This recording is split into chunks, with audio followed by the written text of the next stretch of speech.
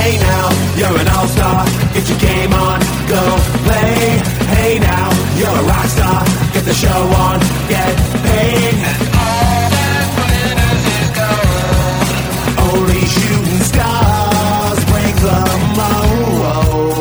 mold. Welcome to another episode of the NRL Supercoach All-Stars podcast. This is Barnesy back again for another week. Joined once again with Billy. Billy, welcome aboard again. Yeah, mate. New week, ready to go again.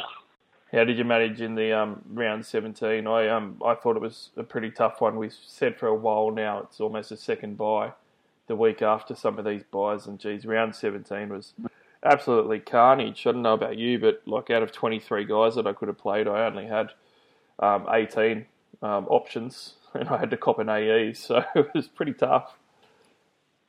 Yeah, the same thing, mate. I think like a lot of people had to cop an AE for the fullback. I was cheering at one stage, and I ended up playing young Cust and benching Johnson like we talked about last week. Only to find he was on 53 at sort of half time and ended up on 56. I only have 20 points taken away.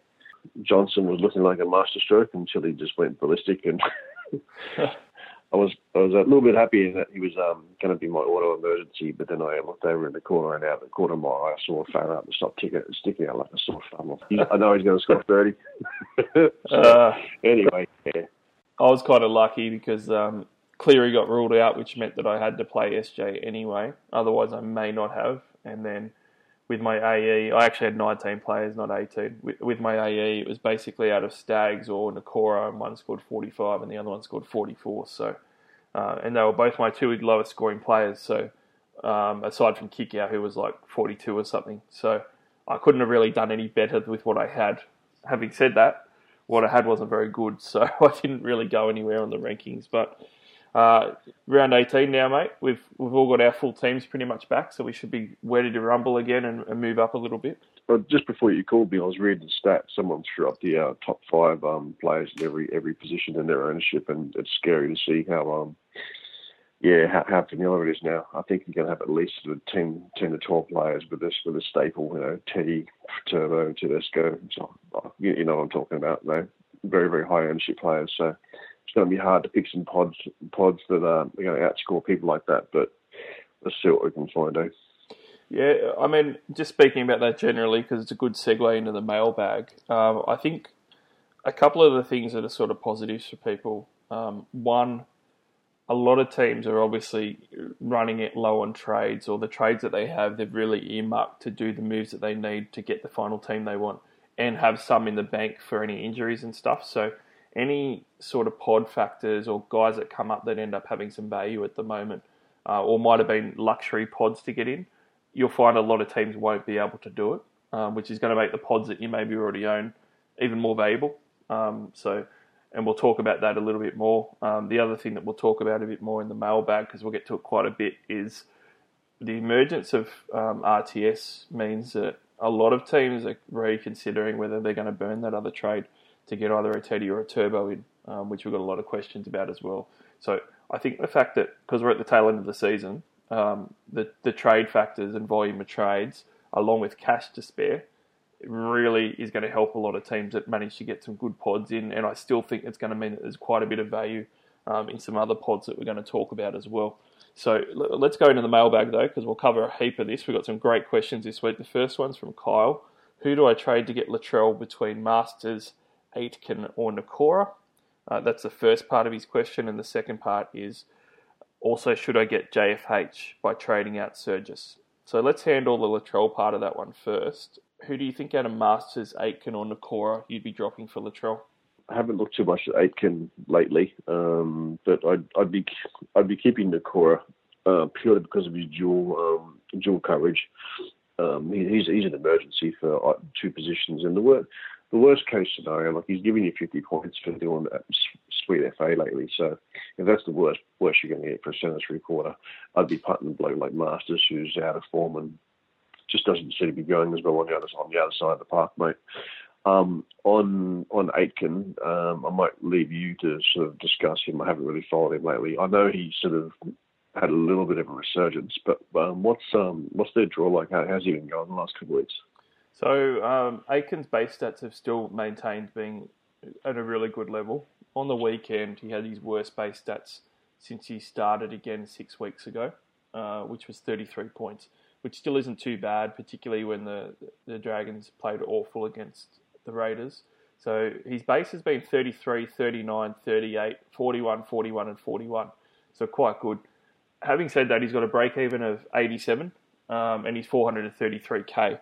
I myself, like you, would much rather keep Nakora. I think it's a lot safer and he's still got the upside, just as much or more upside as what Aiken has regardless of draw.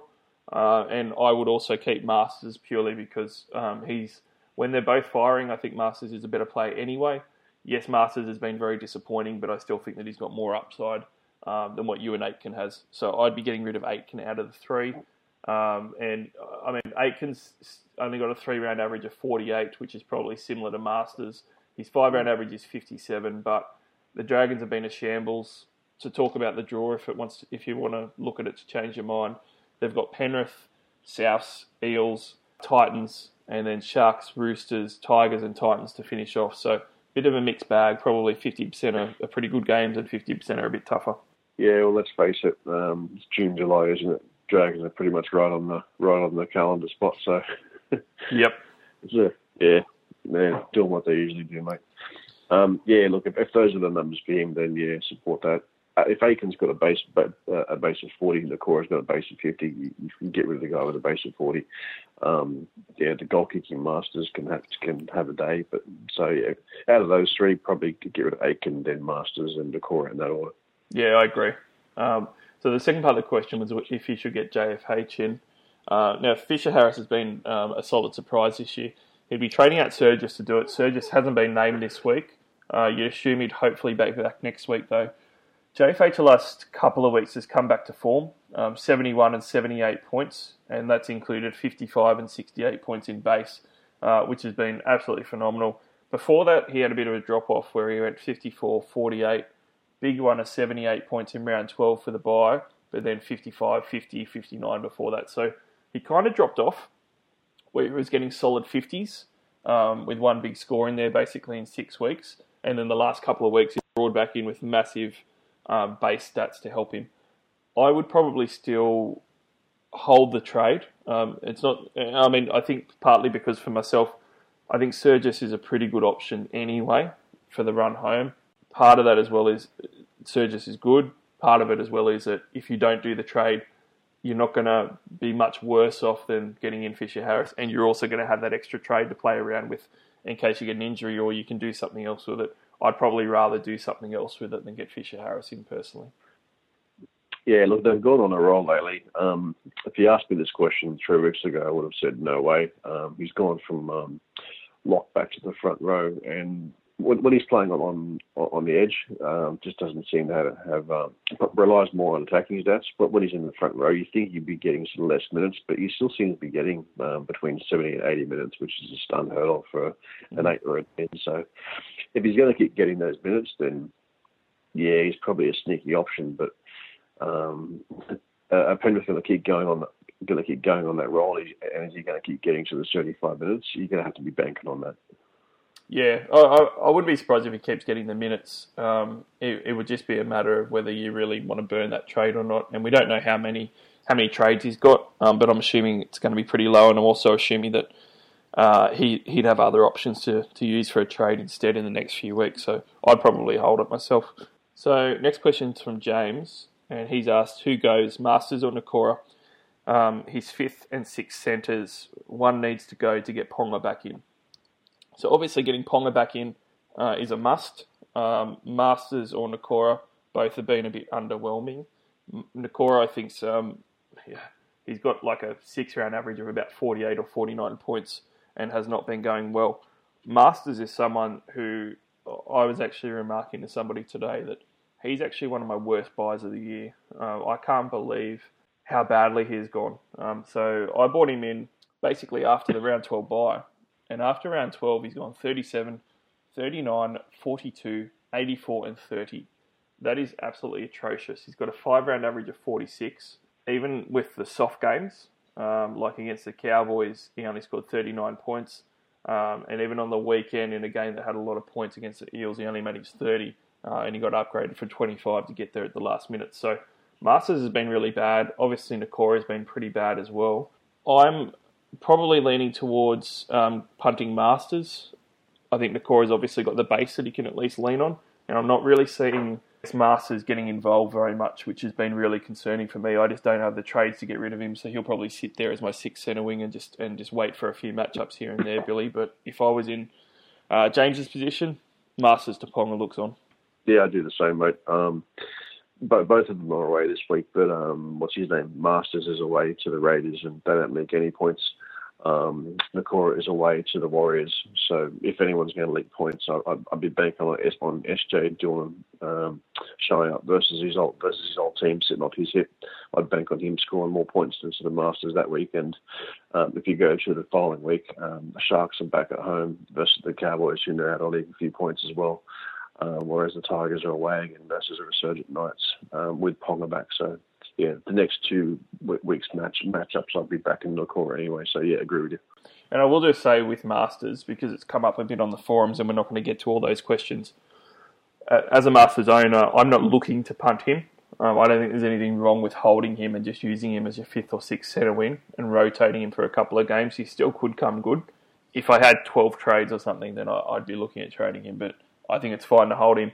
There is a chance that he does have a bit of a resurgence. Obviously, Billy mentioned Canberra this week is a tough one away, and it is. After that, though, the Tigers do hit Newcastle, Cowboys, Bulldogs, Manly, Newcastle, Saints, and then Sharks at the end. And teams like Saints and the Sharks have really fallen off.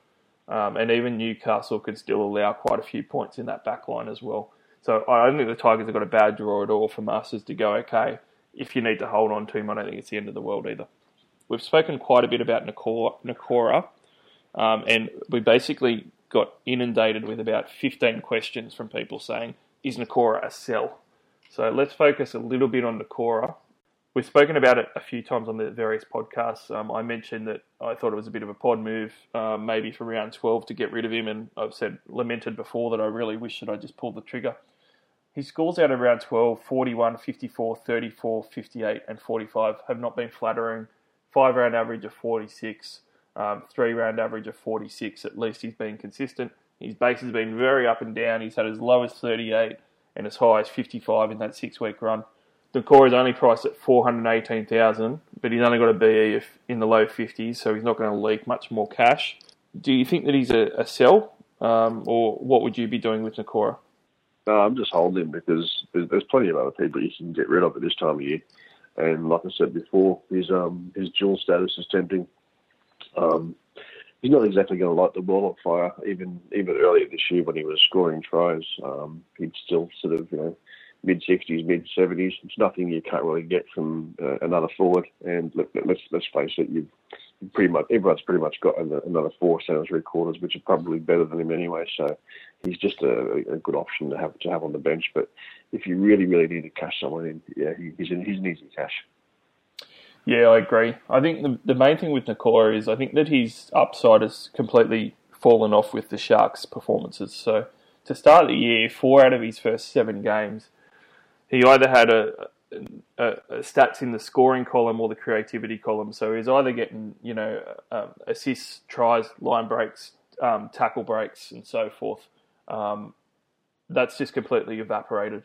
He's just got nothing of that in the last couple of months. It's been any meaningful points, and I think that's really where he's fallen down. His base has gone down maybe a little bit in some of the games, but I think it's that upside. The next 2 weeks, he's got the Warriors, and then he's got the Cowboys. And the Sharks are pretty desperate, so I'd assume that they're probably going to turn up for those. SJ's been named to play this week, so he should be there, hopefully. So these next 2 weeks, it could be a bit of a resurgence for Nakora. And somebody who we saw that with was CHN. Someone who we saw that with was Nickel Clockstad. So he was obviously a cow like Nakora at the start of the year, and then had a 4-week run of scores in the 30s and looked like a dud. But he was a fullback that we saw as a centre wing eligible guy that was probably a keeper all year that we all jumped off. And lo and behold, he's come around and he's gone back to his earlier season form. Similar can probably happen with Nakora. So I'm with you. I would be just holding him. Probably two options I'll put to you, Billy, and you can tell me if I'm crazy. I would sell him if I had a clear upgrade to go to, and I really didn't have anyone else to trade. Someone like your mate at the Eels, Manu. Manu's a 6 or 7% owned player at the moment. He's a better centre wing, second rower dual. If I didn't have him, I'd rather him than the 60% owned Britton Nakora. And if I had no other way to do that, then I'd probably pull the trigger on that trade. If I had a bucket load of trades, I would also consider doing it. But I don't think too many teams are in that boat. And probably the final thing is, if I had, and my squad was absolutely pimped, and Nakora is one of the worst couple of guys, I think you could probably afford just to get rid of him. But those are probably the only circumstances. Other than that, I think that the other teams would probably have some other guys they could get rid of instead. You'd probably find at least half of those wouldn't even be playing him. He's just he'll either be sold by a few this week, or he'll be a backup emergency for someone. I don't think it'll be. I reckon you'll probably see maybe 15-20% of people actually playing this week. Yeah, it's a hard one, mate. You're going to have to pick and choose when they're playing, but yeah, you can do anything you want with him and it wouldn't be the wrong move. The dual really helps him. You wouldn't be keeping him if you're sitting in your second row. You'd want to get him in your centre wing. I mentioned today, chatting with someone, that he's basically the definition of a tweener. He's really in between a sell and a hold. You could basically go either way on him, and I don't think it's going to be wrong. It's just very team-specific. Next one, Billy. This one's come up a lot. So Jacob and Chris have asked us specific questions about RTS to Turbo, and others have asked us about the same trade, and also RTS to Teddy is the other second part of it. So pretty much what it comes down to is that we've got a three-headed monster in fullback and only two spots that we can put guys in, obviously. It was always, obviously, a Teddy and Turbo combo that everyone was going for. And then lately, Roger Tuivasa-Sheck has been on fire. Got 113 points on the weekend, 55 in base. Massive performance. The week before, he got 41, which was a bit average. But before that, he hit 78 and 84. So he's got a 5-round average of 69 and a 3-round average of 77. A lot of people online, Billy, are in one or two camps. Some people are saying, it's crazy to sell Roger Tuivasa-Sheck. Why is anyone even thinking of doing it? And some people are saying that he's better than, say, a Teddy, or he's not worth trading out. And others are obviously in the other camp of Teddy and Turbo are their ideal matchup. But even some of those guys are torn. How do you see this trade for people this week or next week? Would you be trading out RTS to make sure that you've got Teddy and Turbo in the next fortnight? Not this week. Not after last week. He was 100% a decent sell option last week, but after he's pumped that sort of ton, there's his break even won't be ridiculous. So he's an easy hold this week, especially since this week he's gone back to playing at home and he's versus his old halfback partner. So yeah, he's a hold this week. The only reason people were selling him last week is because they wanted to double his average. I mean, yeah, he was. He's been an average of 74, 70, 75 of late. People are selling guys averaging 35 to upgrade to RTS. So if you got a guy that's averaging 150, like what do you call it, Turbo, why wouldn't you upgrade a guy averaging 75 to that? Especially when he's got a draw like the Eels this week. So it's not that there's anything wrong with RTS. It's just that the guy that most people actually want to trade him to is potentially going to double his score. That's all. It's just frightening what Turbo can score.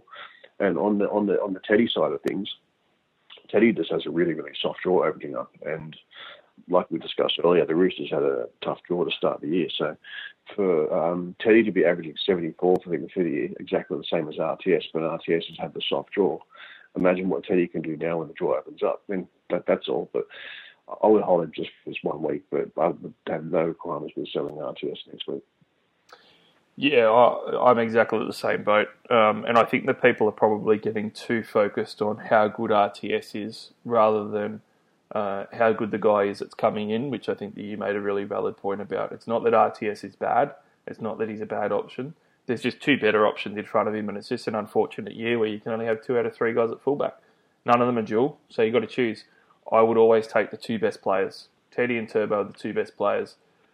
Some people, I guess, already have Teddy and RTS for those guys, because you more talked about holding RTS for this week to get Teddy next week, which I agree with. If you don't have Turbo, I would be fine with going RTS to Turbo this week if you've already got Teddy there and you need to get Turbo in.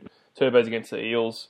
RTS has got a good matchup against the Sharks at home, but I'd probably rather just get Turbo in now and bite the bullet, just in case he does go crazy. The Eels can give up some points. That could happen. I think that trade this week with him is fine. But a lot of people, Billy, have also said, hey, RTS is averaging exactly the same as Teddy now, so he's at least as good, and some people are saying he's better. You mentioned the Roosters draw. The draws, it's all about the draw, which you raised. Even if, I think Teddy's better than RTS anyway, okay? But for argument's sake, let's say we agree they're both exactly the same player. Player A has a draw that's opening him up and going to be probably the best in the league from here on out. Player B has a draw that is going to be the hardest run that they've had and possibly the worst draw for the year. Which one are you going to choose? Obviously, you're always going to choose player A, and that player is Teddy. He's got a great draw opening up, and RTS has a much tougher draw opening up. So it just makes complete sense to me that you're going to go with Teddy instead of RTS.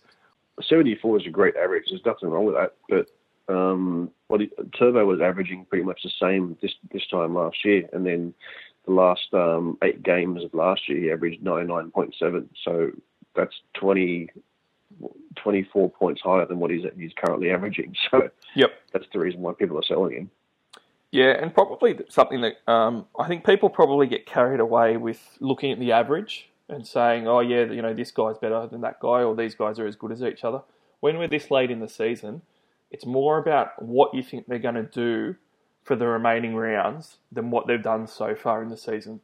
Obviously, it's a good barometer if someone's averaging 74, 73 points. They're probably going to be around about, and they're obviously had a good season. But it doesn't mean that for the balance of the year they're going to average that. You need to really look at who you think is going to be better, and that's really what separates a lot of teams for that last third of the season. Yeah, exactly, mate. And one more thing. Turbo's last 7 games last year, 3 tons, 115, 111 and 194. So he just has that captain option that RTS doesn't.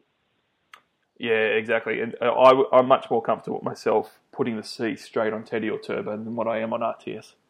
The Eels are playing at Manly this week, and they got flogged last year. That's the game that Cherry Evans put 133 points on them. So, if I know it was a 40-degree heat day, and Manly sort of sat in the sheds while the Eels sort of sweated themselves out in the warm up. It's not exactly going to happen again, but Manly are a badass enough here alone versus the Eels, mate. So I hope my boys get up, but I really think that not owning Turbo this week is not so much a death sentence, but I'd be sweating watching the game. Yeah, exactly. So next question is from Gary. Is Manu Mao a must-have in centre wing for the run home, Billy? Yes. Oof, yes. I'm going to say he's not quite a must-have, but he's pretty close to it. He's a very good trade-in.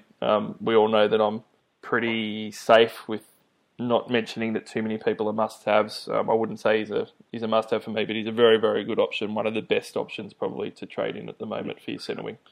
Yeah, you don't necessarily have to break your back to get Mao in, but it would be helpful because he is one of the better options and he has done really well. So we got a trades question from Scott and also Lee on the volume of trades we have left. So Scott's asked us how many trades that we have left, and Lee said how many should you bank away for injuries leading into the last 5 to 6 rounds. So first up, Billy, I've got 4 trades left. My team's just about set. What about yourself? 6 prior to trading this week. How many do you think that you should be banking for injuries leading in the last 5-6 rounds? At least 1 backup in every single position, but 2 in a couple of key ones like the forwards with Jules to move them around. You can probably get away with just having 2 or 3. But if you're a little bit thin, I'd be holding sort of 5 or 6. Yeah, it's like so many questions. The answer lies in what your team looks like and what your team builds like. I'm very comfortable in the last 6 rounds to go in with only 2 trades, and I'm fine with that. Would I like more? Yep, everyone would always like more. The more trades you can go in with, the better. But trades aren't going to be useful once round 25 hits and you can't do anything with them anymore. So you need to make sure you got your team on the park. My team, as an example, I've got 23 guys that I can play. Pretty much all of them are a gun to close to gun rotation guys. The bottom guys that I've got that I'll have as options, my 23rd man's probably Josh Hodgson as a backup hooker that I'm probably not going to play much. So, the rest of the guys are fine. So for me, even if I have someone going down, like Billy mentioned, I've got duels everywhere. If a half or a 5'8" goes down, I've got multiple backups. I've got 6 centre wings that are all very playable. I've got multiple forwards that I'll be benching every week, probably 3 that I won't even get to play most weeks. So I'm comfortable with 2. Now, if you're one of these teams that I see posted on Supercoach Central that are saying, what trade should I make? And you've only got 18 guys that are playable and 5 nuffs in your team, you're in a bit of strife. And you're going to need, a lot more for that run home for the last 6. You're probably going to need like 8 trades because injuries are going to happen. And so's rest games and coaching decisions, Billy, that you're never going to see coming. So like, CHN being a great centre wing and all of a sudden Dean Pay dropping in a reserve grade. This week we've got McGregor under the pump for his job with St. George looking like they're going to miss the finals, and he decides that he's going to rest Ben Hunt, which you would never see coming. So if you're one of those teams that only have 18 deep, you're going to want like 6, 7, 8 trades from around 5, 6 weeks out from the last week. But otherwise, if your team's set like sort of mine is and you've got options, probably 2's going to be fine, but I wouldn't want to have less than 2. Yeah, just be aware of what Mark said, because like anything can happen. Players can be rested, coaches can come in and do weird things, and you could be forced to play people like Hodgson, you tinny prick, Mark. I loved playing Hodgson on the weekend. That was fantastic. 110 all the way. I knew he was going to ton. I should have put the C on him. Mate, as soon as you told me about you had to play you play him, I just went radio silent. I couldn't believe you. Like, well done. One of the other teams that I saw today as another example was stuck because he had Munster at 5'8" and he had enough in his second 5'8" spot that wasn't a duel. So that's when team build becomes important, and that's when burning trades and stuff and how many trades you have left gets impacted by those decisions. So that's when you've got an inflexible team. So like if you were that guy, like the learning from that should be if you get enough in the halves, make sure that they're a duel, so you've always got as much flexibility as possible. And in fact, if you get enough anywhere, make sure they're a duel. And the other thing too is I would never play with enough in my halves on the run home. If I'm low on trades, I'd make sure I'd have 4. Yeah, unless that enough is your duel and allows you to have 3 other guys rotating. But best to have some quality stock on the pine if possible. So yeah, Hodgson's a really good example, mate. Not a gun, but got you through the season, and he's not exactly the worst guy to have there sitting on the pine. So if you're going to get an auto emergency, it's going to be sort of 45 to 60 or 110 in this case. Yep, exactly. So I don't know how many trades that Lee, Scott, and a few of the other guys that are asking about trade volumes have got, but if you're asking because you got like 12 trades plus, just start burning them, boys. Just make your team as strong as possible, because the reality is if you've got 6 trades for the last 6 rounds, that's gold. Like that's fantastic, and that's probably about as much as you'll need. 8 would be as many as what you'd want to have. You'd want to make sure you're using those other trades to get your team strong. But if your team's set up, 2 trades will be fine for that last 5 or 6 weeks. If you have to, I'm probably not being as safe as what Billy was, though. Billy's probably right. You probably want to have more like 4 if you can. Rick Pacey, long-time listener, always asks some great questions, has asked us about your boy Sivo at the Eels. He's got Sivo, and he said, they've got a pretty easy draw. Would you be playing Sivo as your centre wing now every week that they're playing at Bank West with how he's been performing there? They had an easy game last week. How'd you go there? Not too good, but in saying that, it was his second lowest score of the year since round, and the other one was round 1, so a little bit of an anomaly. Yeah, I know. Honestly, Rick, only as a 4th centre 3/4 option, like the last one I had to play, and I would pick and choose my games. I would have played him last week too, but only if it meant choosing between someone like him and Masters or Nakora or Aiken as my last one. I would have played Gutherson over him last week. I'd be looking and praying for a Redrada type score, but it really would have to be sort of bottom of the barrel, bottom 14 to play him with, only at Bankwest. I would almost say I would play him every round all the way home looking at the draw. But the thing that makes that unrealistic is at this point, everyone's probably got 6 centre wings to rotate. And it's not that he's going to be a bad play any of these weeks. It's just whether you want to play him over some other guys like a Mao or, if you're obviously going to have like Latrell in there and some other guys. There's just so many good options that you've got in your team now. It becomes really hard to choose who to play.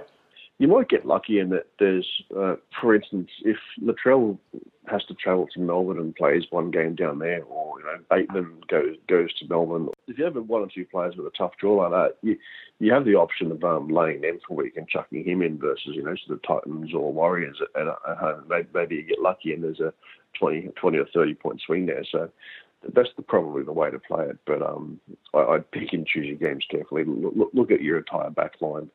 And just remember, his floor is a little bit lower than someone like Mao. So if you're going to choose over players like that, just be very careful, mate. But weigh up his ceiling, weigh up his floor, and then make your own decision and go with your gut, mate. Yep.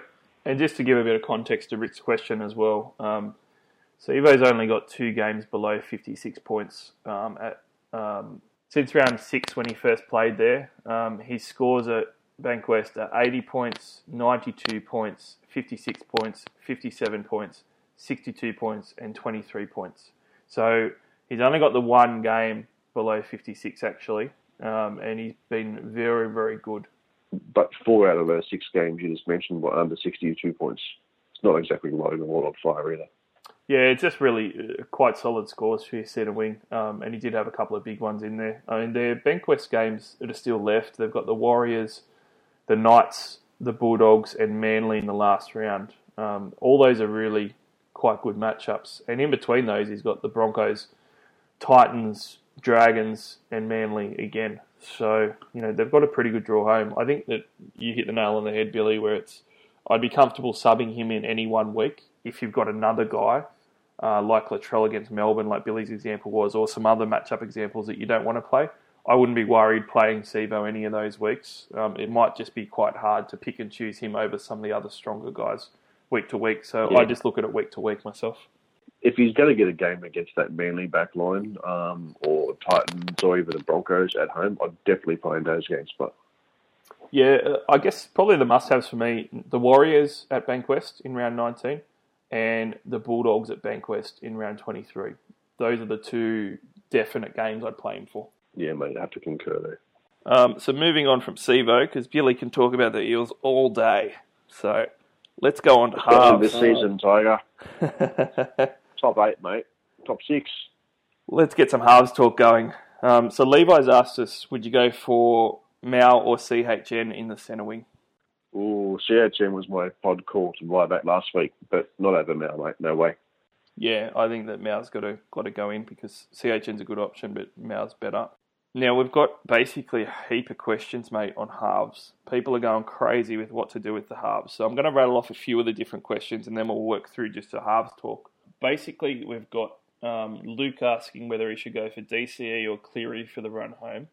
And then we've also got Levi asking us who to run as his number 1 halfback option to bring in for Jerome Hughes, which a couple of people asked.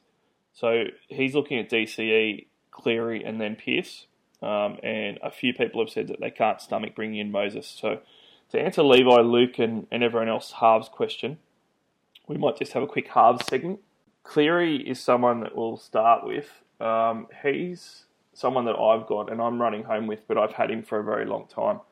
I think the positives for Cleary are he's obviously kicking goals. Penrith are on a 5-game winning streak. And he's actually been doing quietly pretty well despite the fact that he's got just below a 60 average. He's only 503k, so he's quite cheap. You can leave him for a week if you want with a 70-odd break even. Things that I like about Cleary is Penrith are playing a lot better now, so you can kind of get rid of some of the earlier season form. He scored a 74 against Souths, 43 the week before that, 63, 29, 63, 79, 65, 96, 82, 54, 34, 63, and 25. Sorry for all the numbers, but it kind of gives you an idea of his season. He's only basically got he's 29 points in round 10, and then he's 34 in round 3 and 25 in round 1 that are bad scores. Everything else, his lowest is 43. If you exclude those games, and his next lowest is in the 50s. So for the most part, he's doing quite well. I like the fact that he's got his goal kicking. So they've actually got St. George this week, who obviously look terrible. Tougher game against the Raiders, but then they hit the Bulldogs, Cronulla, Broncos, Cowboys before a tougher game against the Roosters and Newcastle to finish off. So how do you see Cleary? Mate, the guy's been playing pretty much like dog shit all year and just seems to have been scoring pretty well. If you go back middle of the season, the guy between round 5 and the big end round 9, just prior to Origin, the guy was averaging 77, and he didn't even look like he was really doing anything. Strolled over for a couple of tries, 1 try assist, and kicking goals. He just seems to be doing that. The Supercoach points for these dropped off a little bit after that, but if a bloke is going to be sort of scoring, sort of 63, 43, 74. In between Origin when he's sort of injured, not exactly playing the best, and that's the worst you're going to get out of him. Probably one of the better options to have around. I like the fact that he's kicking goals, and the thing that sort of gets him over the line for me is the fact that, look, like you said, they're on a roll, got a reasonable draw coming up. And as much as I like Cherry Evans and his draw, he doesn't have the kicking lately. So I think Cleary kind of gets the edge over him just purely because of that. Yeah, so let's have a bit of a dive in Daly Cherry Evans' numbers. He's averaging 66 for the year now after a couple of big scores. He's the only other half aside from Moses who's averaging in the 60s. He had a 93 on the weekend against Souths, and that was really good. And he's only 484k.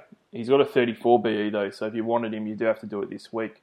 But basically, Cleary and Daly Cherry Evans are around the same. Before that 93, DCE went 54, 24 and 50. Prior to that, he actually had goal kicking though, and we only got to see him between round 1 and 7. And with the goal kicking even, he still was a little bit inconsistent. So he had out of those first 7 games, he had a 31, a 47 and a 22. Now his other 4 scores were gold.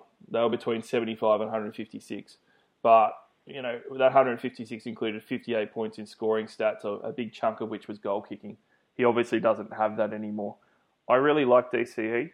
But the fact that he doesn't have the goal kicking and Cleary does, I'd be leaning towards Cleary. I also think he's got a slightly better draw with Daly Cherry Evans having 2 of his remaining games against Melbourne as well. Yeah, I agree, mate. I was talking to someone on Addicts this afternoon about this and recommended Cherry Evans purely off the back of after Origin last year, he averaged sort of 75, and then sort of the last of the 6 games of the year, he averaged 87 with 2 tons, 100. There was a 91 in there as well, and 123.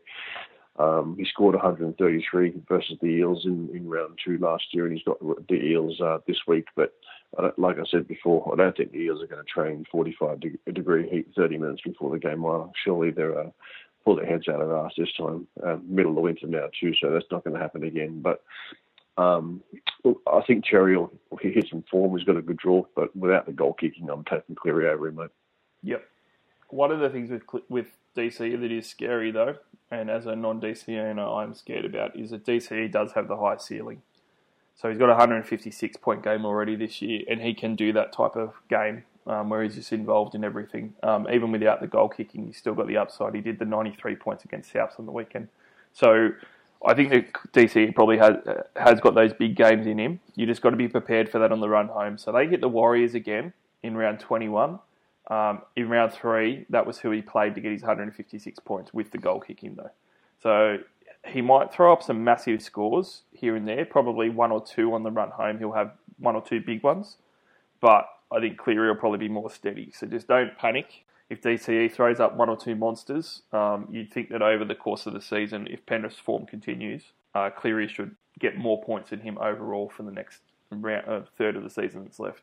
Yeah, I tend to think so too. And I honestly think Cleary is the type of bloke that's got 150 score in him once a season as well. So watch out for that one game. And the fact that he hasn't been doing so well lately, has been playing Origin and has been injured too. He's I'm not sure if you mentioned this earlier or just then, but his ownership is bottomed out as well. So the bloke's a pod. So a couple of VCs on Cleary wouldn't be the worst throw at the stumps either. Yep. And I should also say on both of our behalves, we're not saying that DCE is a bad option either. If that's what your gut says, then go with it. he's a fantastic option as well. Me and Billy just prefer Cleary, and we think that he'll probably edge him out for the rest of the season on points. But DC is also a really good option, and he's a fantastic buy. And if you had a lot of trades left, a DCE and Cleary combo for your halves wouldn't be the worst thing in the world at all. Yeah, I own Turbo, so I'm kind of hoping he scores all of Manly's points, mate. Would be a little bit unfair in this discussion not to mention Mitchell Moses. Levi, in his question specifically, said he just can't bring himself to believe in Moses, but Moses is the number one halfback for Supercoach at 66 points a game this year. Lately, he's gone on a massive tear, mate. I know that you're not a fan either, and neither am I, but you got to give props where it's due. 86, 64, 65, 80, 110. That's a 5-round average of 81. Before that, he's got some shit scores, but he really has managed to produce the last 5 weeks. So, I mean, their draw's pretty good. We spoke about it with Sivo. Do you think that he can keep it up at all?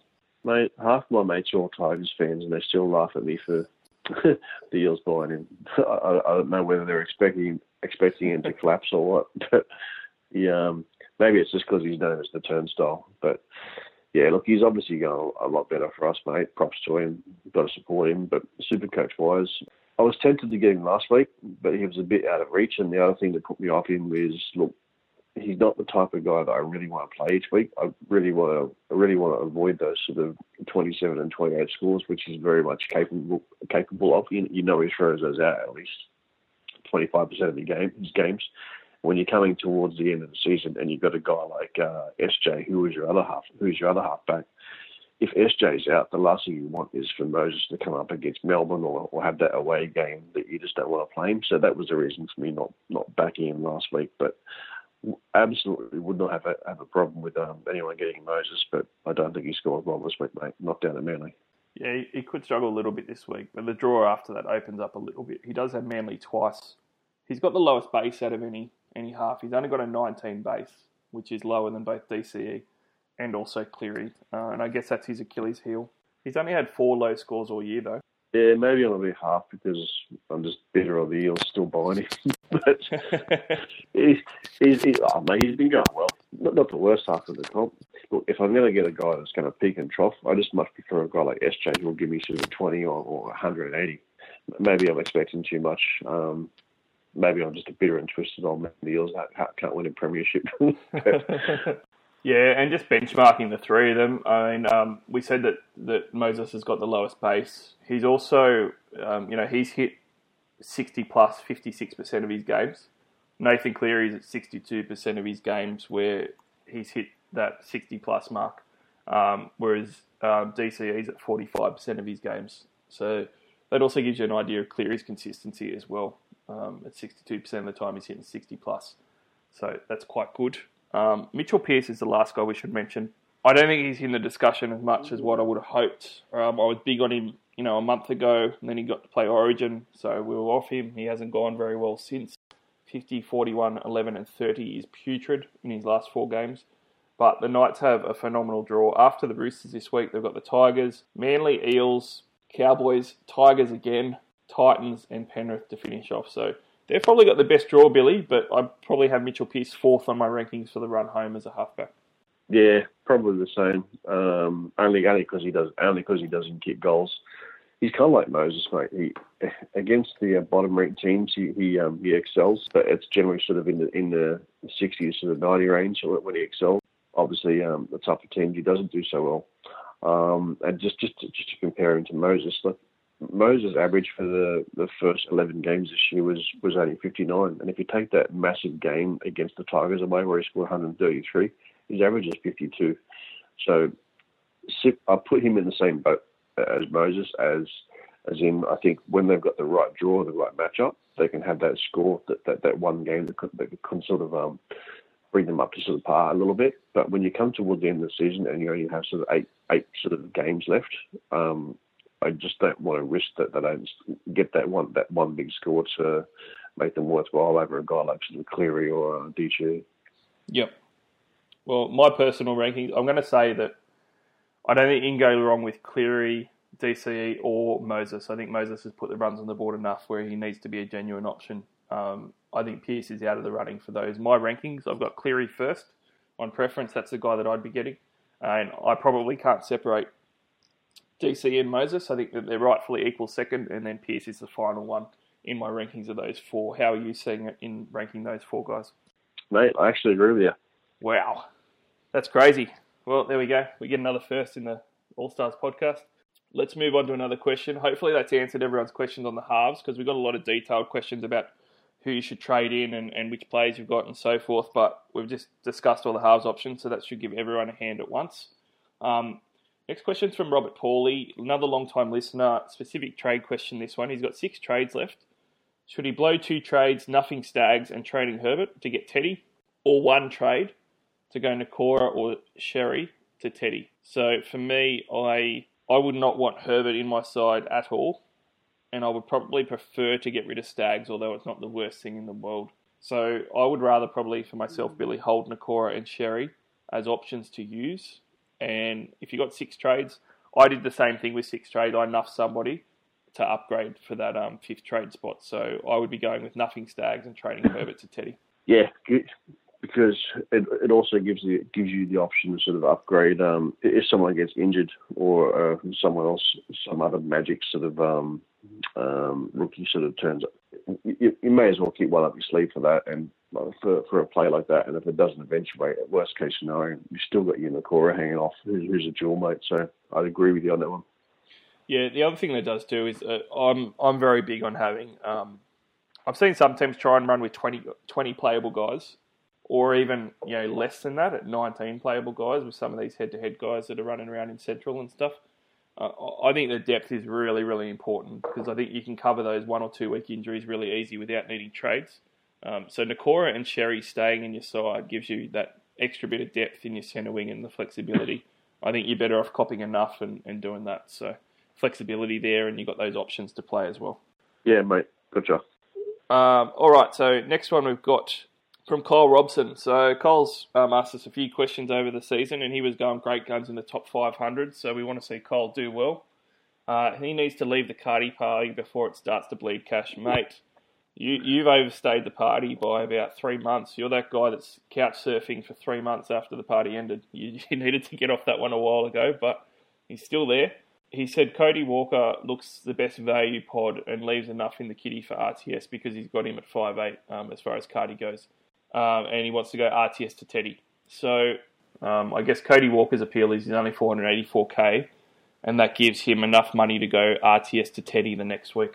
So Kyle, I think first things first, Cody Walker's a decent pod option, provided that you can't afford someone like Munster. So I'm assuming because you've said that you can only, that doing Cartwright to Cody Walker, it gives you enough money to go RTS to Teddy next week, that someone that's going to be 50 or 60k outside of that Cody Walker price range isn't going to be viable. So probably means that you can't afford someone like Munster. And I'm assuming that you've probably got someone like Sean Johnson in your halfback spot anyway. So Cody Walker's a fine option, I think. If that's where you're at, for that price range, he's probably the best value to go for.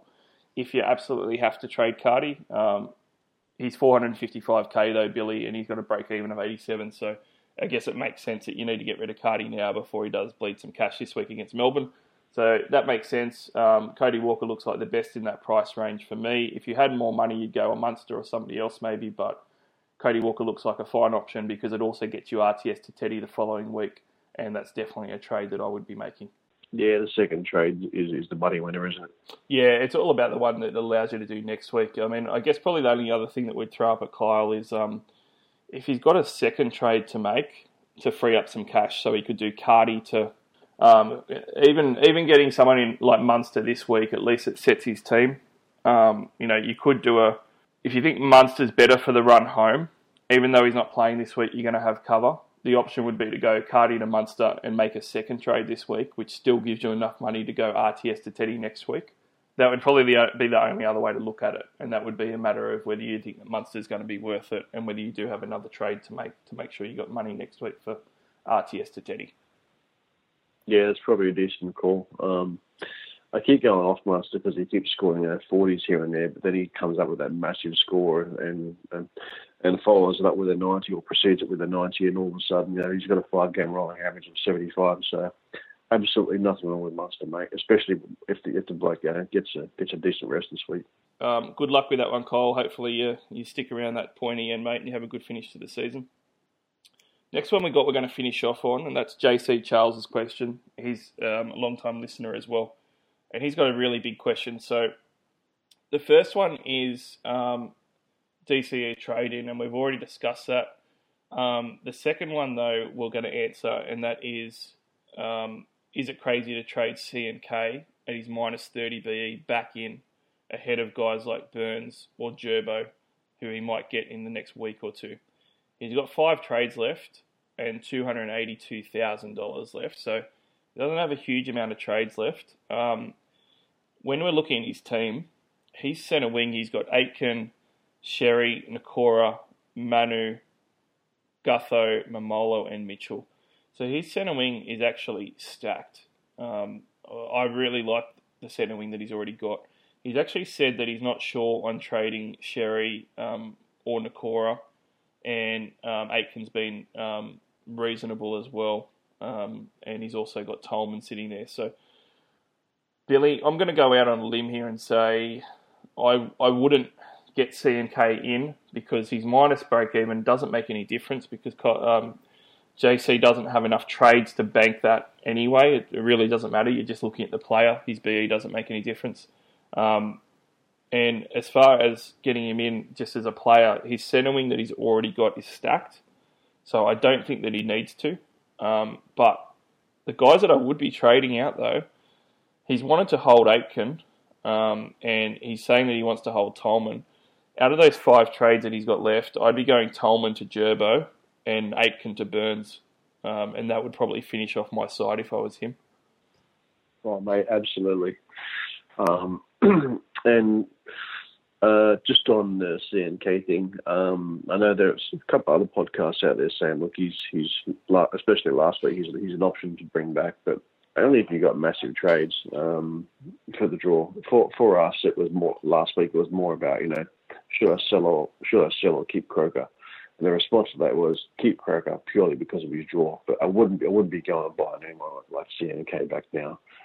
Could quite easily go back to scoring his 40s again, which is the reason why everyone was selling him. The bloke's an absolute beast of a runner, and there's a good reason why Ricky bought him. But I don't think he warrants burning a trade on when you can get someone like Burns who probably outscore him, and you can play someone like Cherry this week who likely score another sort of massive ton versus the Warriors. So it's all about picking and choosing your battles and when to play the guys that you've got, and he's got plenty, so don't need another one. To give some of those other podcasts and stuff a bit of credit, and also guys that did buy him, like I do see the appeal. Like C&K was a very good player for the majority of the year, and he just had like a bit of a cold spell, which everyone has. He is a fullback that you can have in your centre wing. I think that he's fine as an option if you want him as your 6th sort of centre wing. But I would want to have a lot of trades, like Billy said. Like if you've got, 10 trades plus, C&K is a fine option because if he starts to spud it up again, you can just get rid of him. For someone like JC, he's only got 5 trades and one of them's committed to getting Gerbo in. I don't think that he can afford to get someone like Nickel Clockstad in when he's already got a really good centre wing. So there's no way to say that every one of the guys he's got in centre wing isn't going to go better than Clockstad for the rest of the year. So if you've got lots of trades, I think it's fine to get him in because you can get him out later and you're going to make money out of it anyway if you have to. If you've held him, good luck to you. Keep holding him. But otherwise, yeah, I agree with Billy and JC. Tolman's got busted ribs. He's out a couple of weeks. The Bulldogs are going to be rebuilding. Dean Payne might not even be there in a couple of weeks. His minutes are going to go down, and he hasn't been that great lately anyway. I don't think there's any way that you can hold Tolman when you don't have Gerbo. And even though Aitken's been solid, downgrading Aitken to Burns, I don't think you lose anything. Burns has got really good base anyway, and base attack. And, Tolman to Gerbo is a no-brainer. You should be able to do that trade and be very happy with it for the run home. All right, so let's move on to the team news, TLT for this week. It's a big one. All the big guns are back mostly, aside from a couple. Everyone should have a lot of options this week, unlike last week's disaster. First game of the round is Broncos versus Bulldogs. So Corey Oates is back. Sarko's swapping back to the right wing, and Xavier Coates drops out for those that got him in as a bit of a moneymaker. Matt Gillette's still gone. For the Dogs, Suaso Su did his ACL last week, which is bad news. Hopefully he comes back bigger and better next year. Aidan Tolman's going to be out for a few weeks with broken ribs, as we mentioned for JC Charles's question. So we've got a couple guys coming in on the bench in Falalo and Ogden. Kieran Foran remains out. Elliott's back in the starting side with Chris Smith going back to the bench. So this first one, Billy, the Broncos did a draw with the Warriors on the weekend, but probably the things that stood out for me, Payne Haas has become a captaincy option pretty much every week now. He busted out a ton, and he did that with a line break and a try, but he still had beast stats even without those. And Anthony Milford is looking like a golden fullback pod at the moment in your 5'8" spot for Supercoach. Mate, I agree with both of those.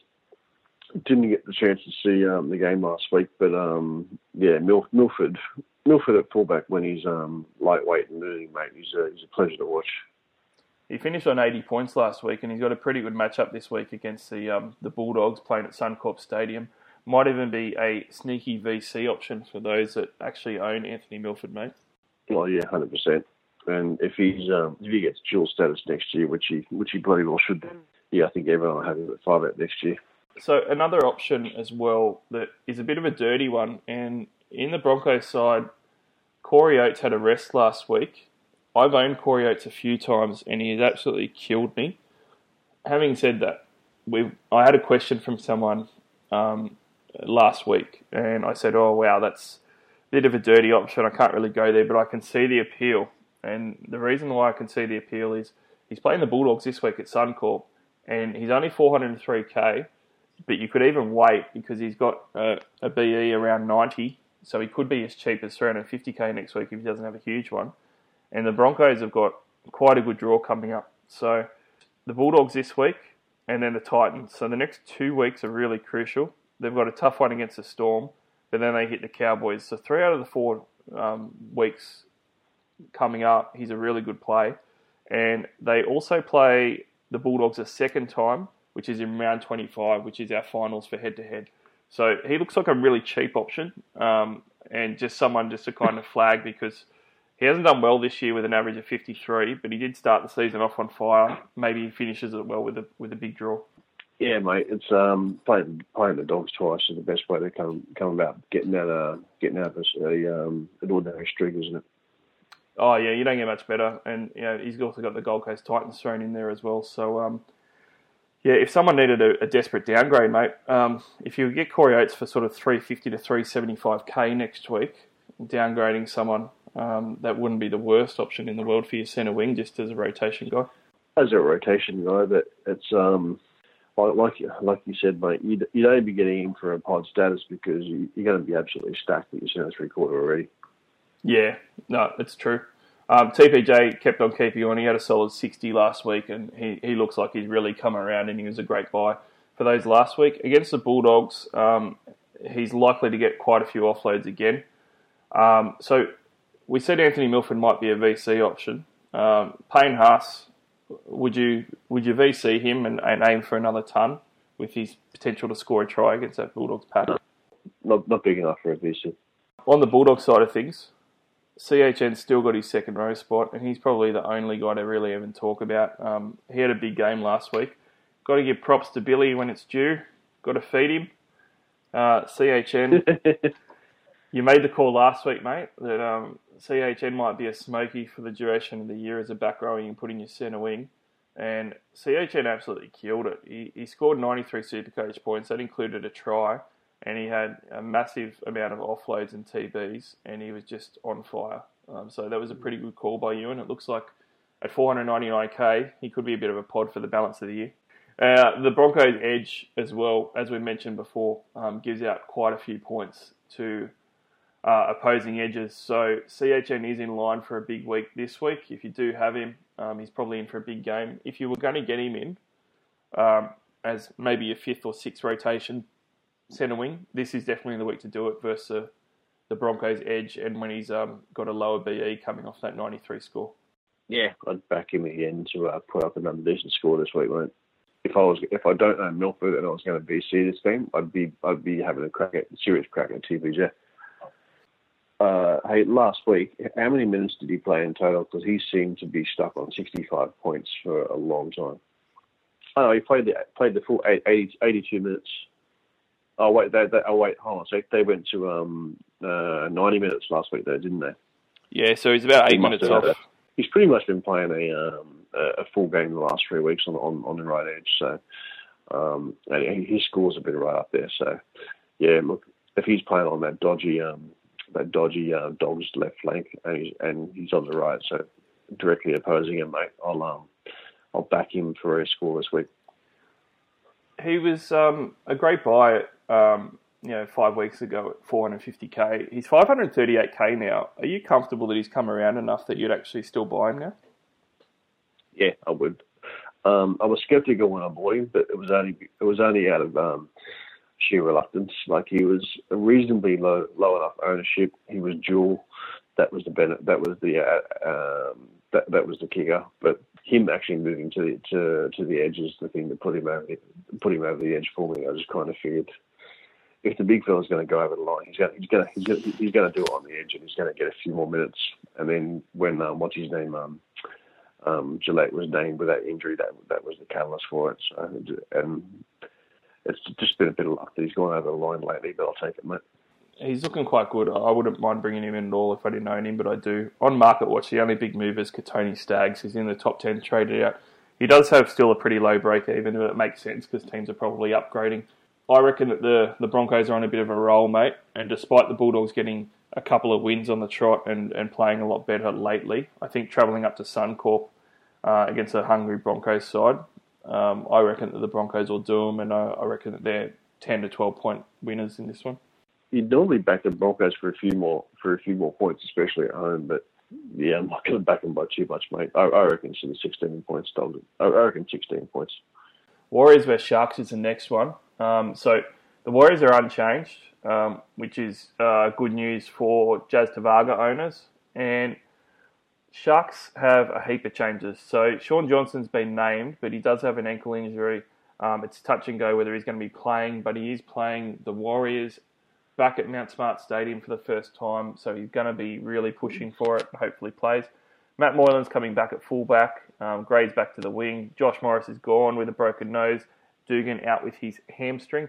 So that means that Kurt Capewell comes into centre. He did a really good job last week there. Scott Sorensen in the back row and Paul Gallen comes back. So Taylor two sides, Billy. The Warriors grinded out a tough draw last week, and the Sharks looked abysmal once again, and they're going to be making a tough trip over to New Zealand. Do you reckon that the Sharks are going to be able to turn up finally, or do you think that their misery is going to continue over there? I reckon it'll be another bludger of a game, only because the Sharks are so depleted. I think the Warriors get this only just coming off the back of last week's draw. The Warriors just have a massive Queensland following, so they'll be fired up for a game against their old the captain coming back home. It's going to be a tough call as to whether to play SJ. Or not, because I'm not sure how good that injury is. Yeah, I almost see him as a must play, just because of all the factors around it. Like, it's his first time back in New Zealand playing his old club. That's a big deal, and the Sharks are under immense pressure to perform as well. So, he managed to score 98 points last round, and that was against the Storm in a bludger of a game for the Sharks as far as matchups go. Stop reminding me. Well, I played him, so what can I say? But then again, I had no one else to play, so it wasn't the best decision. In other words, you pulled it at your ass. I certainly did. But my point remains, mate. He scored 98 points against Melbourne when they got pretty much flogged last week. Playing his old club back over in New Zealand, if he's fit to play, I reckon he's primed, and I would be looking at the VC on him. Yeah, look, if he's healthy enough to take the field, you got to back him. You got to play him. I also have the VC on him, but the injury concern, the fact that he's away and the Sharks are depleted, I ended up just switching it and threw it on Mitchell instead. I just think the Chooks at home. He's probably him or Teddy are probably a safer pick, but if there's one game of the year you want to play SJ, mate, it's this week. Yep. And we need to talk about Market Watch here because 3 of these players in this game are in the most traded out. So Sean Johnson, 2.5% of coaches are trading him out, and he's not that highly owned really. So I do not really understand why anybody would trade out Sean Johnson this week. Yeah, I'd definitely be holding him this week, guys. I mean, he threw out 98 last week. He looks like he's going to play. If you're not planning on having him for the rest of the year, maybe just wait and see if he's ruled out, and if he is, then trade him on the weekend. But otherwise, I'd be holding him.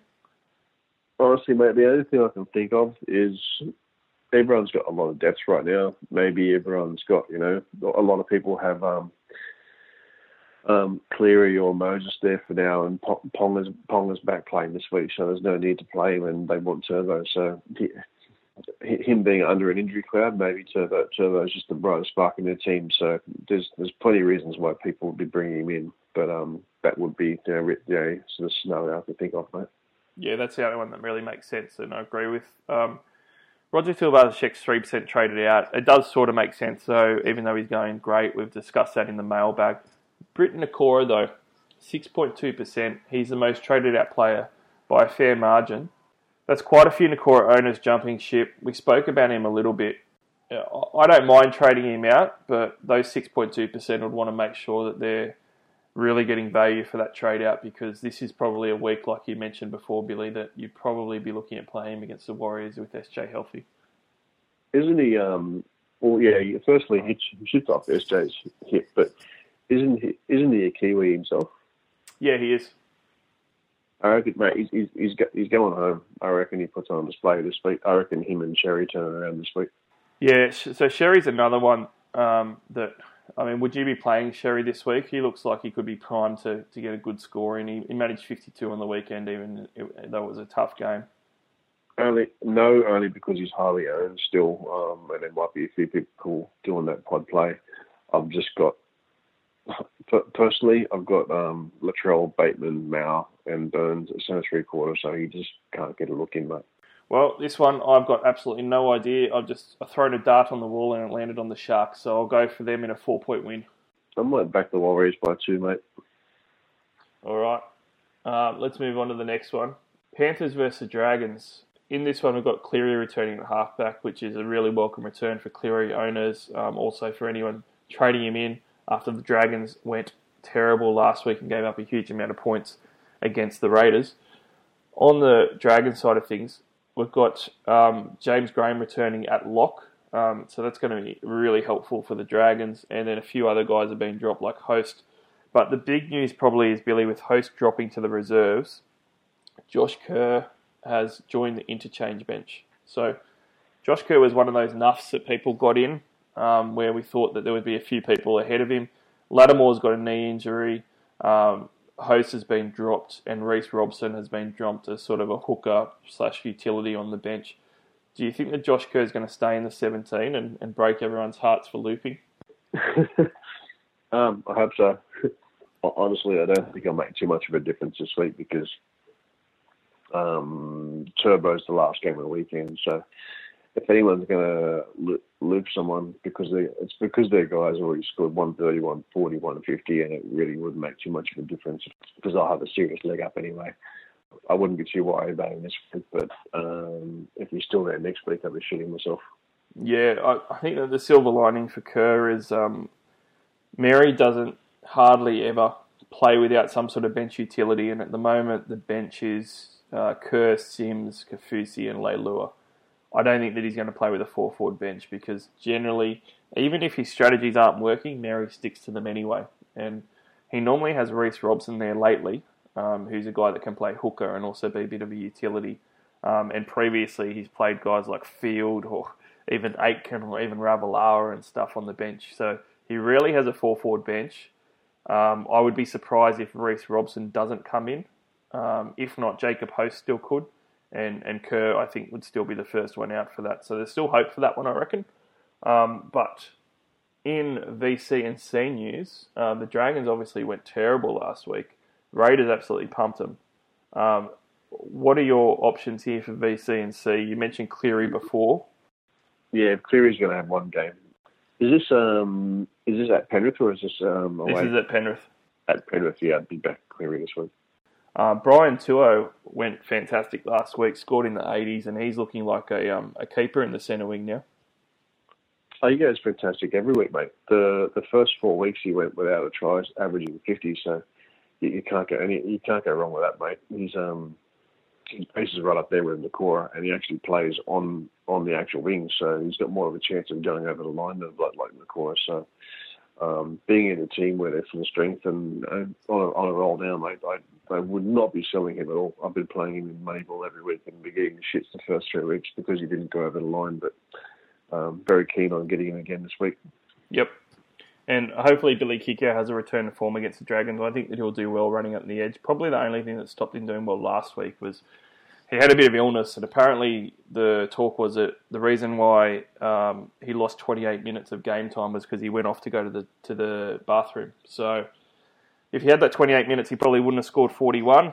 I'm going to say that he was also robbed of a line break assist. Tom Sangster should be giving him that line break assist. Already tweeted him. But other than that, I'm pretty keen on those two guys for this week. I don't really think that the Dragons are going to bounce back, to be honest. You mentioned it earlier in the podcast. This is sort of their MO, their second season heartbreak for their fans. The biggest news we'll finish on, though, Billy, this can be Barnsley's rant for the week. I don't like it when players get rested.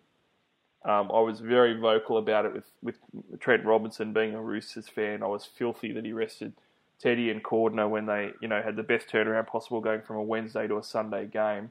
And we've been losing games and we're out of the top four potentially. And, it's a close competition. So I was livid at that. And now I've turned around to TLT today and Mary McGregor sitting, in the bottom part of the competition wanting to make the finals has decided to rest Ben Hunt. Can you explain to me why you would rest one of your best players who's a halfback when you're trying to make the finals and you're under the pump and we're on the run home? If you ask me why Bellamy's resting his 5 guys, I'd probably have an answer, but not for this bloke, mate. That's not going to make any sense at all. Resting Ben Hunt is really going to hurt the Dragons, and I reckon that the Panthers' 5-game winning streak is going to continue, mate, and they're going to really put it on the Dragons this week, and I'm going for double-digit winners again. Big games from Cleary and Kikau, and a try for Brian Tuo. Yeah, mate, right with you there. Roosters Knights is our next one. Bit of a blockbuster because the Knights really put it on the Roosters last time, but the Roosters are back to full strength. Tonight we've heard that Jared Waerea-Hargreaves got off his 2-week charge and is free to play, which is great news. James Tedesco and Boyd Cordner are back, which moves Manu back to centre and Brent Morris to the bench. Nat Butcher drops to the bench as well, which we spoke about potentially happening soon. And for the Knights, the big news is that Ponga's back at fullback and Clemmer back to the starting side, Mitch Barnett back to the back row after his suspension. So first things first, mate, Nat Butcher, we've been talking about him for a couple of months now, how he keeps getting lucky, how he's been playing so well, but you really shouldn't be getting him in because any week now he might end up benched. And it's finally happened, so hopefully no one got him in. Oh, yeah, we didn't promote him as a buy last week. It was just more of a, if you're lucky enough to have him and you had the balls to pick him up, keep him and play the shit out of him until he's dropped. So he's dropped, so bench him this week. But maybe just keep a trick up your sleeve. Remember to put all your reserves, all your players that are playing later in the weekend as reserves. So worst case scenario, if someone drops out or if by some miracle he ends up getting reshuffled into the starting pack, you can switch the reserve around and play him again for one last hurrah as well. Yeah, you definitely wouldn't sell him this week, and it's probably something to talk about. Hold him for this week's game because there could be a late change where maybe Orbison gets taken out or something like that, and he's only got a BE in the 30s, so you're not going to really lose any cash on him. Use this week as a look, see next week's TLT, and then next week if on TLT he's on the bench, then definitely time to neck him. If you got him recently, that's going to be a big kick in the guts, but if you got him 6 or 7 weeks ago, then you've gotten your value out of him. Manu's the one that goes this week for the Chooks. Yeah, you've got to get rid of Manu, and you've got to remember that his averages at centre aren't anywhere near as good as fullback, so he needs to go. And aside from that, mate, on the VC&C front, you mentioned Tedesco. Mate, he's had a week's rest, and he should be on for this one, and I think the Roosters really need to get firing after a loss to the Cowboys last week that was abysmal. Teddy might fire. I think that you made a good call earlier that he might be a VC for you. Mate, after my form last week, I'm tempted to bring SKD in. Well, you need to get props for that too. SKD threw out his best game of the season last week after you did the reverse mocker on him. So well done, Billy. That was a Hail Mary, mate. I pulled that up my ass. I just kind of figured right side. They were going to attack down there. But no, I'm pulling that card while I'm up, mate. I must admit, I grabbed him in Moneyball. I was cheering, but I would have won last week, but somehow I was going so bloody quick. I got confused with Did and Turpin, and I think it was Did in my side as opposed to Turpin. So I was cheering on one of my last players for the weekend, not realising he wasn't actually fucking playing. So it ended up being fuck all. So what a dickhead. But anyway. Well, Ponga's probably the only guy on the night side of things that you'd want to play in this game. It is his first game back from injury, but he's just probably too good just to leave out. Oh yeah, no, you play him 100%. But I think you were hard done by with what do you call it? Chivu, not kicking off yet, just yet. But I think his points are just around the corner, mate. Yep. I reckon the Roosters are looking at a big bounce back here. Trent Robertson sprayed them, so Tedesco and Latrell are definite plays and potential VC options. I captained Latrell last week for his 61 points. Wasn't the worst thing in the world. Tupou had his worst game in a couple of months at 29 points. That was disappointing. I reckon he'll bounce back as well. Only other guy to mention in this one is Jake Fred came back absolutely on fire last week. So even though the Chooks lost and barely put on any points at all, Friendy came back and threw up 87 points, and he did that in 58 minutes. He obviously had a try in there and a line break, but he actually had a second line break and was really involved in everything. He looked really, really good, and it's hard to get him in because a lot of guys have Cook and also Cameron Smith. But geez, if you didn't have Cameron Smith and you had a second hooker and you wanted to look for a pod, Jake Friend's come back on fire. I'd be interested to see whether he plays 80 minutes this week. Oh, I couldn't do it, mate. Only because what's his name? Radley's been going well there, and they need to find minutes, mate. They have to put him somewhere. Like you said, he scored that line break try last week and had an extra line break for an 80. So I'd be too concerned he comes back with sort of 45s and a 50 score, mate. He's not going to score every week, even in this draw. So he's an absolute no-go for me, mate. If I was going to pick one pod in that team, it'd have to be the same as last week, Kiri. Yeah, well, we said last week that Friend wasn't a buy when someone asked us in the mailbag, and it was because we thought that Radley would probably take some minutes in hooker to give everyone enough minutes. That happened, but it was his first game back. I wouldn't buy him this week at all, but if he plays 80 this week and you get a sense of what their rotation is going to look like and it looks like that forward, the week after, I actually would have a look at him if I had quite a few trades left and I didn't want to go with the crowd on the second hooker. But I need to make sure the next couple of weeks that he is actually playing 80 and that was going to be his role. Yeah. He's got that pod factor to him, but I would have three guys obviously ahead of him, Cook, Tavaga and Smith, mate. Yeah. Well, other than that, mate, who do you reckon is going to win this one? Do you reckon that the Chooks are going to bounce back or Knights are going to give it to them again? No, mate. I'm not going to say your boys flog them because they haven't exactly done much of that lately, but I think they bounce back. Yep. I think they put a good sort of 12 to 14 points on them, actually. Yeah, I think we'll win by double digits plus as well. I think we're going to really be up for this one. Raiders versus Tigers is the next game. And Nick Cotric's gone for 3 weeks, taking the early guilty plea for that spear tackle or non-spear tackle, depending on if you're talking to Ricky Stewart about it. Josh Hodgson had an ankle injury, but he's still been named. Papali returns to the starting side. For the Tigers, Robert Jennings was dropped and Momirovski's in there for him. Raiders absolutely drilled the Dragons last week, and they had multiple guys kill it. On the top of that list was Josh Hodgson with 110 points, huge effort. Bateman was big again in the 60s. CNK fired with a close to a ton. Our mate Jared Croker, who we said to hold and play for those that had him, he scored pretty close to a ton himself as well. So every one of the Raiders' big guns basically fired last week. Do you think that they're going to be able to repeat it again for this matchup? I don't think they'll be good as last week, but I think they'll put some points on again.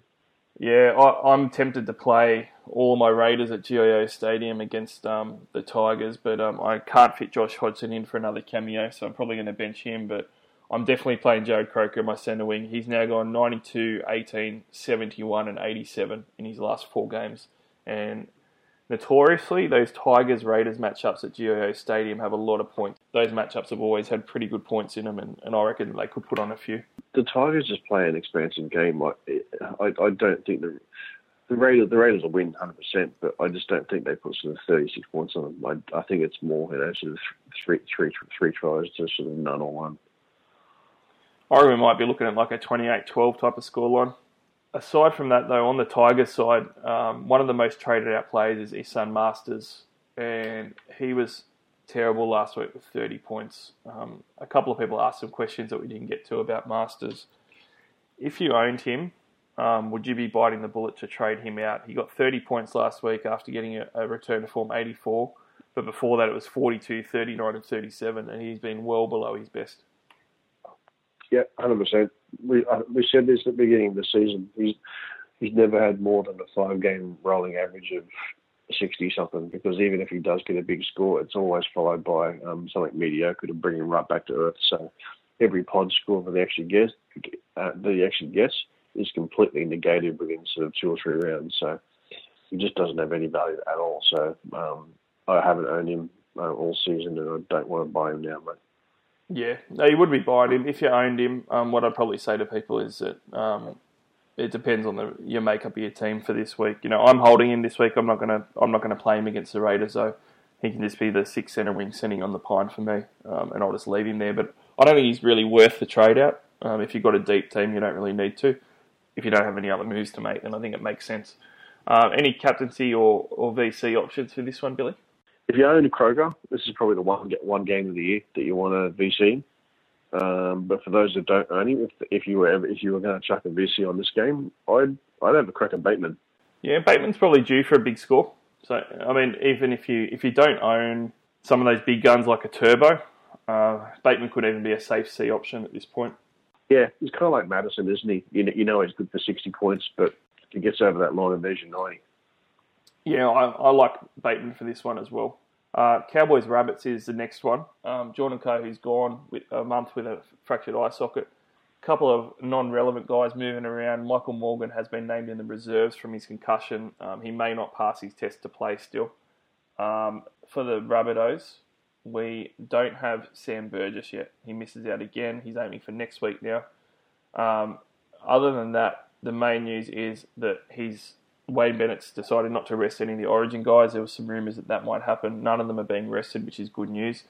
Damien Cook has scored a ton plus the last 3 times he's played them, and I think he scored 133 points this year against them, where a lot of people got the C on him. He's another fantastic option this week, and I'm very scared of what Damien Cook could do if I don't put a VC or a C on him. Yeah, he's got that 100 break even, but I was going to bring him either Tavaga or him back in this week. Kind of just leaning towards Cook now and just saving the extra trade. But yeah, my only reservation was does he get rested a little bit this week, because he hasn't had a full break yet. You know what Bennett's like, but they're coming off a rough trot. They need to win. It's not like it's 3 days after Origin, so. I don't know if I'm going to see or VC him, but I'm pretty sure I'll be bringing him back in this week. He may very well be a VC or a C for me. His max score is 146 points, and that was against the Rabbitohs. It actually wasn't 133 this year that he scored. It was 146 in round 9. Versus the Cowboys, he averages more than any other team in the competition. Damien Cook's average versus the Cows is 94 points. That is absolutely huge. Yeah, mate, it's massive. You're starting to get me thinking about him. Well, for those teams that are holding off because he's got a BE around 100, I don't think he's going to go down in much value next week. I'd be getting him in for this week because I'd be too scared of another 140 points. Yeah, the risk of not owning him versus owning him, you might as well just roll with the crowd. Had a really good run lately, missing out on his 50 average and making 200k off him, but I think it's time to get him back. Other guys to talk about in this one, Braden Burns threw out a solid 40 without any real attacking stats last week. Hoped for a bit more, but he's now 8k cheaper at 352k. He still looks like a great downgrade, and he could go over the stripe in this one against the Cows too. Oh yeah, if you don't have him, just easy downgrade. Great guy, just grab him. Yeah, and I'd even think that this week the trade that could be on is the South Sydney double. You can downgrade somebody to Braden Burns to give you money to go from your hooker to Damien Cook, and that could work out really well. Yeah, either of those great options. Both even better.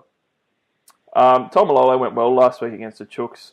This Rabbits pack still probably isn't the best. With Totola and Dean Britt, the starting props, it certainly looked a bit stronger. So Taumalolo could still do decent in the middle here, but there's probably too many other good C and VC options this week to bother. I'll tell you what, I was shitting myself last week when he was on 50 after, 30 minutes or 25 minutes. And then it just stopped. Well, we're really lucky. There was 3 times in that first half alone that he almost went over for a try. One of them he was crawling over and he lost the ball. It was very, very close to a big Jason Taumalolo score last week. So I'm going for the Rabbitohs for double-digit winners again. I reckon they'll win by at least 12.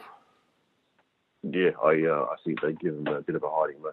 I'm playing all my Rabbits too. If I own any Rabbitohs, they're playing this week as well. I'd get them all in your lineup, including Braden Burns. Titans versus Storm is our next one.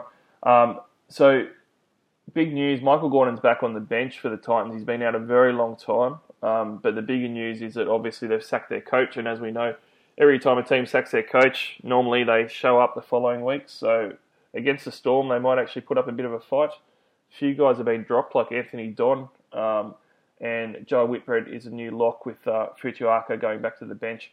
So, the Storm have decided to rest a heap of players, mate. They've got Cameron Munster, Kafusi, Adokar and Will Chambers all rested. Along with that, a heap of guys coming in that are probably not too relevant to talk about. So the biggest news is that with this depleted Storm side, anyone that owns Munster is going to be in a bit of a tough position in their 5'8 spot if they don't have a great play for that second 5'8. And anyone that was looking at bringing Munster in for this monster game against the Titans can't do that this week and are going to have to put those plans on hold. Do you reckon old mate Pappenhuisen, Pappen Mache, whatever his name is, comes in? Paper Mache does come in, mate. I think that, they got Joe Stimson named at 6, which isn't going to stick. If you own him, I'd look out for a late inclusion there. If he's going to play this week at fullback, you do not want to miss that opportunity. Kind of like Mano playing at fullback last week. He sucked in that Origin round, which everyone bought for him, but we got another throw at the stumps last week. So just like Paper Mache missed that shot at the starting in the Origin round, you might get lucky this week. So look out for the late inclusion, and if you start, take full advantage of that and pray that he chucks up a big one for you. Yeah, I agree with that. It's just hard when you've got so many good players to play, whether you can play a Pappenhausen, but it's definitely a pod play and he could carve up that Titans side. Having said that, the Titans with their coach sacked and this really depleted Storm side now with 4 Origin players getting rested, I think that it's actually going to be a pretty tight game. I don't think that the Storm are going to smash them like a lot of people were hoping. I reckon a lot of these young rookies step up, mate. They know they've got 1 week to showcase what they've got before they go back to bench or get dropped again. So I reckon the Storm are not just as good as they normally are, but I think you see a few of these young kids sort of show up, mate, especially in that spine. I'm going to call this a danger game. If there's going to be a big upset this week, like the Cowboys beating the Roosters last week, Titans upsetting the Storm this week, big upset potential. I reckon the Storm absolutely smashed them still, like they weren't missing anyone. Big call. If they do, Cam Smith becomes another great option, and this is just one of the best weeks ever for Supercoach VC and C options. Cameron Smith versus the Titans, with Munster out and a host of Origin players not playing, he will probably take a lot of control with the ball, probably be a part of the attack even more than what he already is, and could be in for a big score as well. Yeah, I don't like relying on him with non-300 or milestone type games, especially with the age he's at now, mate. So I'll lay him as a captain. I think he has a good game, but I don't want to bank on him putting any clutch in there. So play him if you got him, but VC or C, no go for Neva Smith. Fair enough. Well, let's move on to the last game, and it's your boys that we get to finish off on again. Eagles versus Eels at Lotto Land. The big news for this one is Turbo, who was rested last week, gets to return, and Brendan Elliott leaves the side. For the Eels, there's actually no changes, and your boys, mate, after last week's win, are 6 on the ladder now. Yeah, mate. Doing good. Surging ahead. Last time the Eels showed this kind of form, and we had a winger like Sivo, I got a bit cheeky. I chucked $10 on Redrada to be the first try scorer, and the Eels to win by 1-12 at Manly at sort of 80 to 1, I think it was, and I had $10 on it, so I cleaned up $800. So if you're banking on Eels to roll on with it, and you've got Sivo on your team, I reckon Sivo first try scorer, Eels win by 1-12.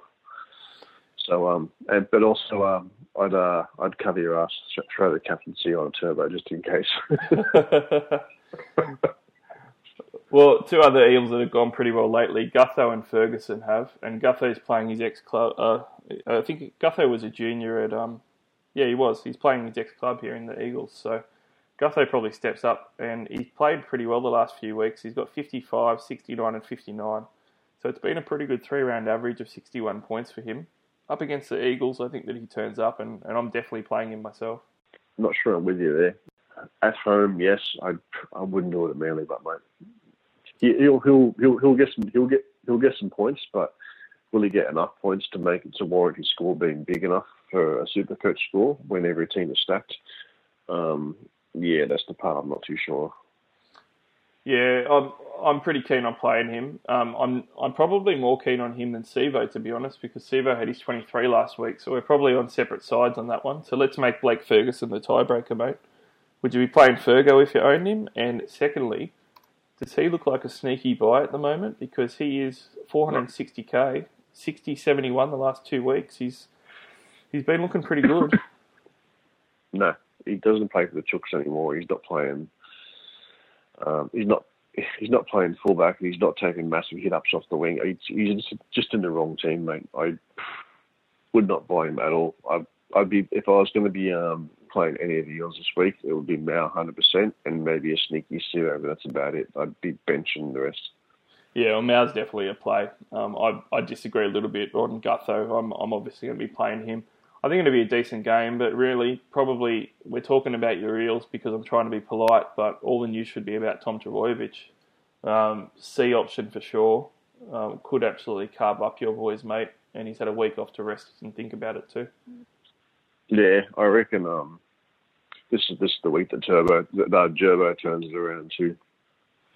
Yeah, Gerbo's shaping up as a real good buy at around the just over the 500k mark. He's a fantastic buy. Daly Cherry Evans will probably keep on keeping on this week and have a big score again. So this is the week, if he's going to be your halfback run home, that you should be grabbing him. Another guy that hasn't been going that great lately is Marty Tapau. But Billy, you have graced this podcast with fantastic stats, and one of them is front row forwards score tries versus the Eels. We've seen it all year. Marty Tapau, in for a try this week, you reckon? I sold him last week, so probably. Yeah, the 8 or the 10 likely to go over, mate. I just hope it's not Gerbo because I haven't got him. I reckon the other bloke. I reckon Fingal Blake goes over this week. Oh, big call. One of them will probably go over. I'm sure it's going to happen. I'm definitely playing Marty though. I know a lot of people bench Marty a fair bit, but I'm playing him this week because of those stats for front rowers. I don't want to miss out if he scores a try and hits 100 points. Yeah, fair enough, mate. One last shout out, and it's a filthy, filthy Paul Brown shout out, and he'll know what that means. Curtis Sirenin. Mate, Curtis Sirenin, very, very quietly, has absolutely blitzed it the last 5 weeks. I'm just going to tell you some numbers. Try not to fall off your chair, okay? 5-round average of 85, 3-round average of 96. His last 5 games, 69, 70, 65, 106, and 116. He's got back-to-back tons, and he's scored 3 tries in the last 2 weeks. He is now 594k with a BE of 1. He is absolutely killing it. And I tell you what, if you had spare trades and you just wanted to go balls out pod, if you managed to grab him a couple of weeks ago, number one, you're absolutely crazy. But number two, you've made about 100k just by getting him the last 2 weeks. And you've also got back-to-back tons if you played him. Yeah, the first one was versus Gold Coast, but last week a very, very ordinary South who are Origin weary. So I'd take it with a bit of a grain of salt, mate. 3 games before that. Yeah, Penrith, North Queensland, St George, not half decent teams. The quality of the opposition in the last 2 games has seriously skewed those stats. Yeah, well, we probably did a disservice not mentioning him a couple of weeks ago, to be fair. We probably should have after he went 69, 70, 65. But we probably also did our draft listeners a disservice too. He should have been picked up a few weeks back if he was on any waiver wires. So we might finish the pod on your prediction, Billy. Who's going to win this one and by how much? I'm going to go balls out, and I'm going to say I'm going to stick with my Sivo first try score at Eels by 1-12. Massive. I reckon this is going to be one of the best games of the round. I think it's a real close one. I've got no idea who wins, but I think that we're going to be in store for a lot of points. I'm going to call both teams to score 20-plus points in this one. And Turbo, you're going to look at a score of at least 90-plus. On that note, mate, we'll finish up. Thanks for jumping on the pod again. Good luck this week. Yeah, cheers, mate. You too, brother. Thanks for listening, everyone. As always, you can download us or stream on iTunes or SoundCloud. Follow us on Twitter, NRL_SC_All-Stars. Thanks for the follows and the shares and everything. Keep sharing us around and following. Good luck this week. Good luck for your trades for the run home. And like always, we'll chat to you again next week.